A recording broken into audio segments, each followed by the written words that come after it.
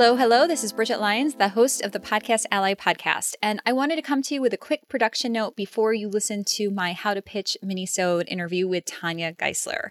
If you look at Tanya's feed at the time of the release of this episode, which is in September of 2020, you might think that she stopped the podcast. And I wanted to assure you that this is absolutely not the case and that she's actually gearing up to produce new episodes. During the COVID pandemic, Tanya took some time off from the podcast to give impeccable care to her clients, but she is producing content again. The Ready Enough podcast is an absolutely amazing and thoughtful show where Tanya and her guests look at imposter complex, typically through an intersectional lens.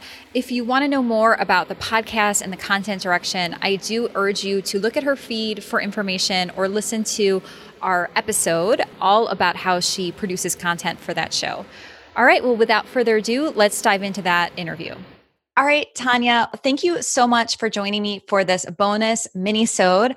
I love to ask people who have guests on their podcast if they're open to having guest recommendations going their way and helping to teach people how they do that, because, you know, that's my day job. I'd love to start with the obvious question, which is whether you take guest submissions for Ready Enough, or are you only bringing on guests who you've identified as people you'd like to interview? We're still really early days with this. So we've got 10 more people in the queue. So it's going to be a very long time before we're going to be able to take guest submissions. And absolutely, by all means, go ahead and pitch us. By all means, it just will be a while before we get there.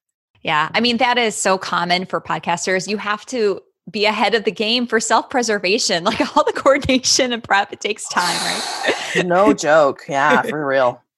What kind of guests are you most interested in bringing on to Ready Enough? And are there any sort of topics that you have in mind that you haven't discussed yet that you're really looking for somebody in that space? Oh, actually, that's a great question. So again, I am a white, able-bodied, cis-het woman living in North America of middle-class means. So every space that you feel othered from that or distanced from that, that is a place where I'm going to be really interested in having a conversation. So, I've spoken to lots of different people, but again, it's only been like 14 different folks so far. But if you have an area of specialty where you can imagine it's a different experience from me and my audience, which presents pretty much like I do in lots of ways, then by all means pitch it. But I'm looking for those places of distinction. Right now, let me see, we've got, I don't have anybody. I want to talk to somebody. I'm going to be talking about ageism. So got somebody that I'm going to be speaking to who is an elder, somebody who's very, very young. I'll be speaking to somebody with chronic pain. I don't actually have anybody that I want to talk to somebody who helps with folks who are in toxic work environments. Mm-hmm. So that's somebody that I'm on the lookout for, as well as somebody who wants to talk to me about intergenerational wealth. So those are the two people that we've kind of got on our radar. Is that what I want to say? Or that we want to put on a radar. That's what I'm saying. Yeah, those sound like really interesting topics. And I will say to anybody listening, go look at Ready Enough, look at the feed, see the kinds of guests and interviews Tanya's done. And then again, I love this word or phrase you use, if you have an area of distinction, so something to bring to the conversations she's facilitating there that haven't been covered yet. Make sure you do that research first. Yeah, because again, it's and I said this before, but Stacey Jordan Shelton's really helped me to understand that we might be having sharing common space, but not the common experience. So where is your experience likely to be different from mine, and such that will be of service to other folks who are having that same disconnect with me in terms of their experience. And if somebody wanted to connect with you, what would be like the best first step for them to take? Where would you recommend they start? Go to info@tanyageisler.com and just let us know that you are interested in being a guest and that this is the area that you think that our listeners will be interested in, and your own experience with the imposter complex, because we're not going to not talk about that. Okay. And what don't you want to see when people reach out to you? Like, what shouldn't they do when they pitch you? Ooh.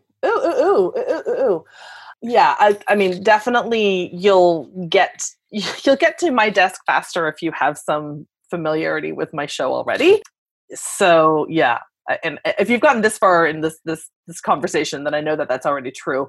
I don't need to have name dropped. I don't need to hear about your reach or your audience. That doesn't. I just want to have conversations that matter. That will be super helpful to the listeners. So I don't need all of the social proof that others might have an expectation of. That doesn't really matter to me.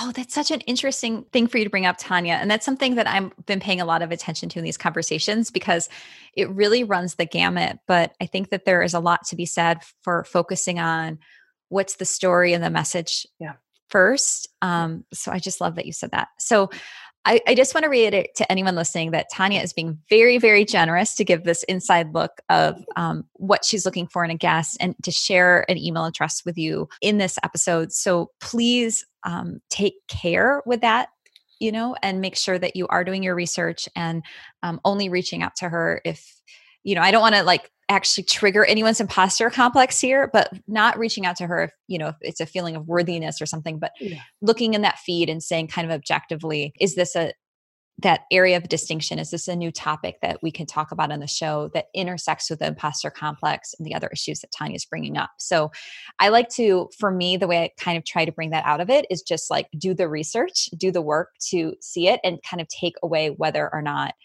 it's not about you. It's really about the content and the topic. So that's sort of how I deal with that. Yes. Great. Yeah. That's great.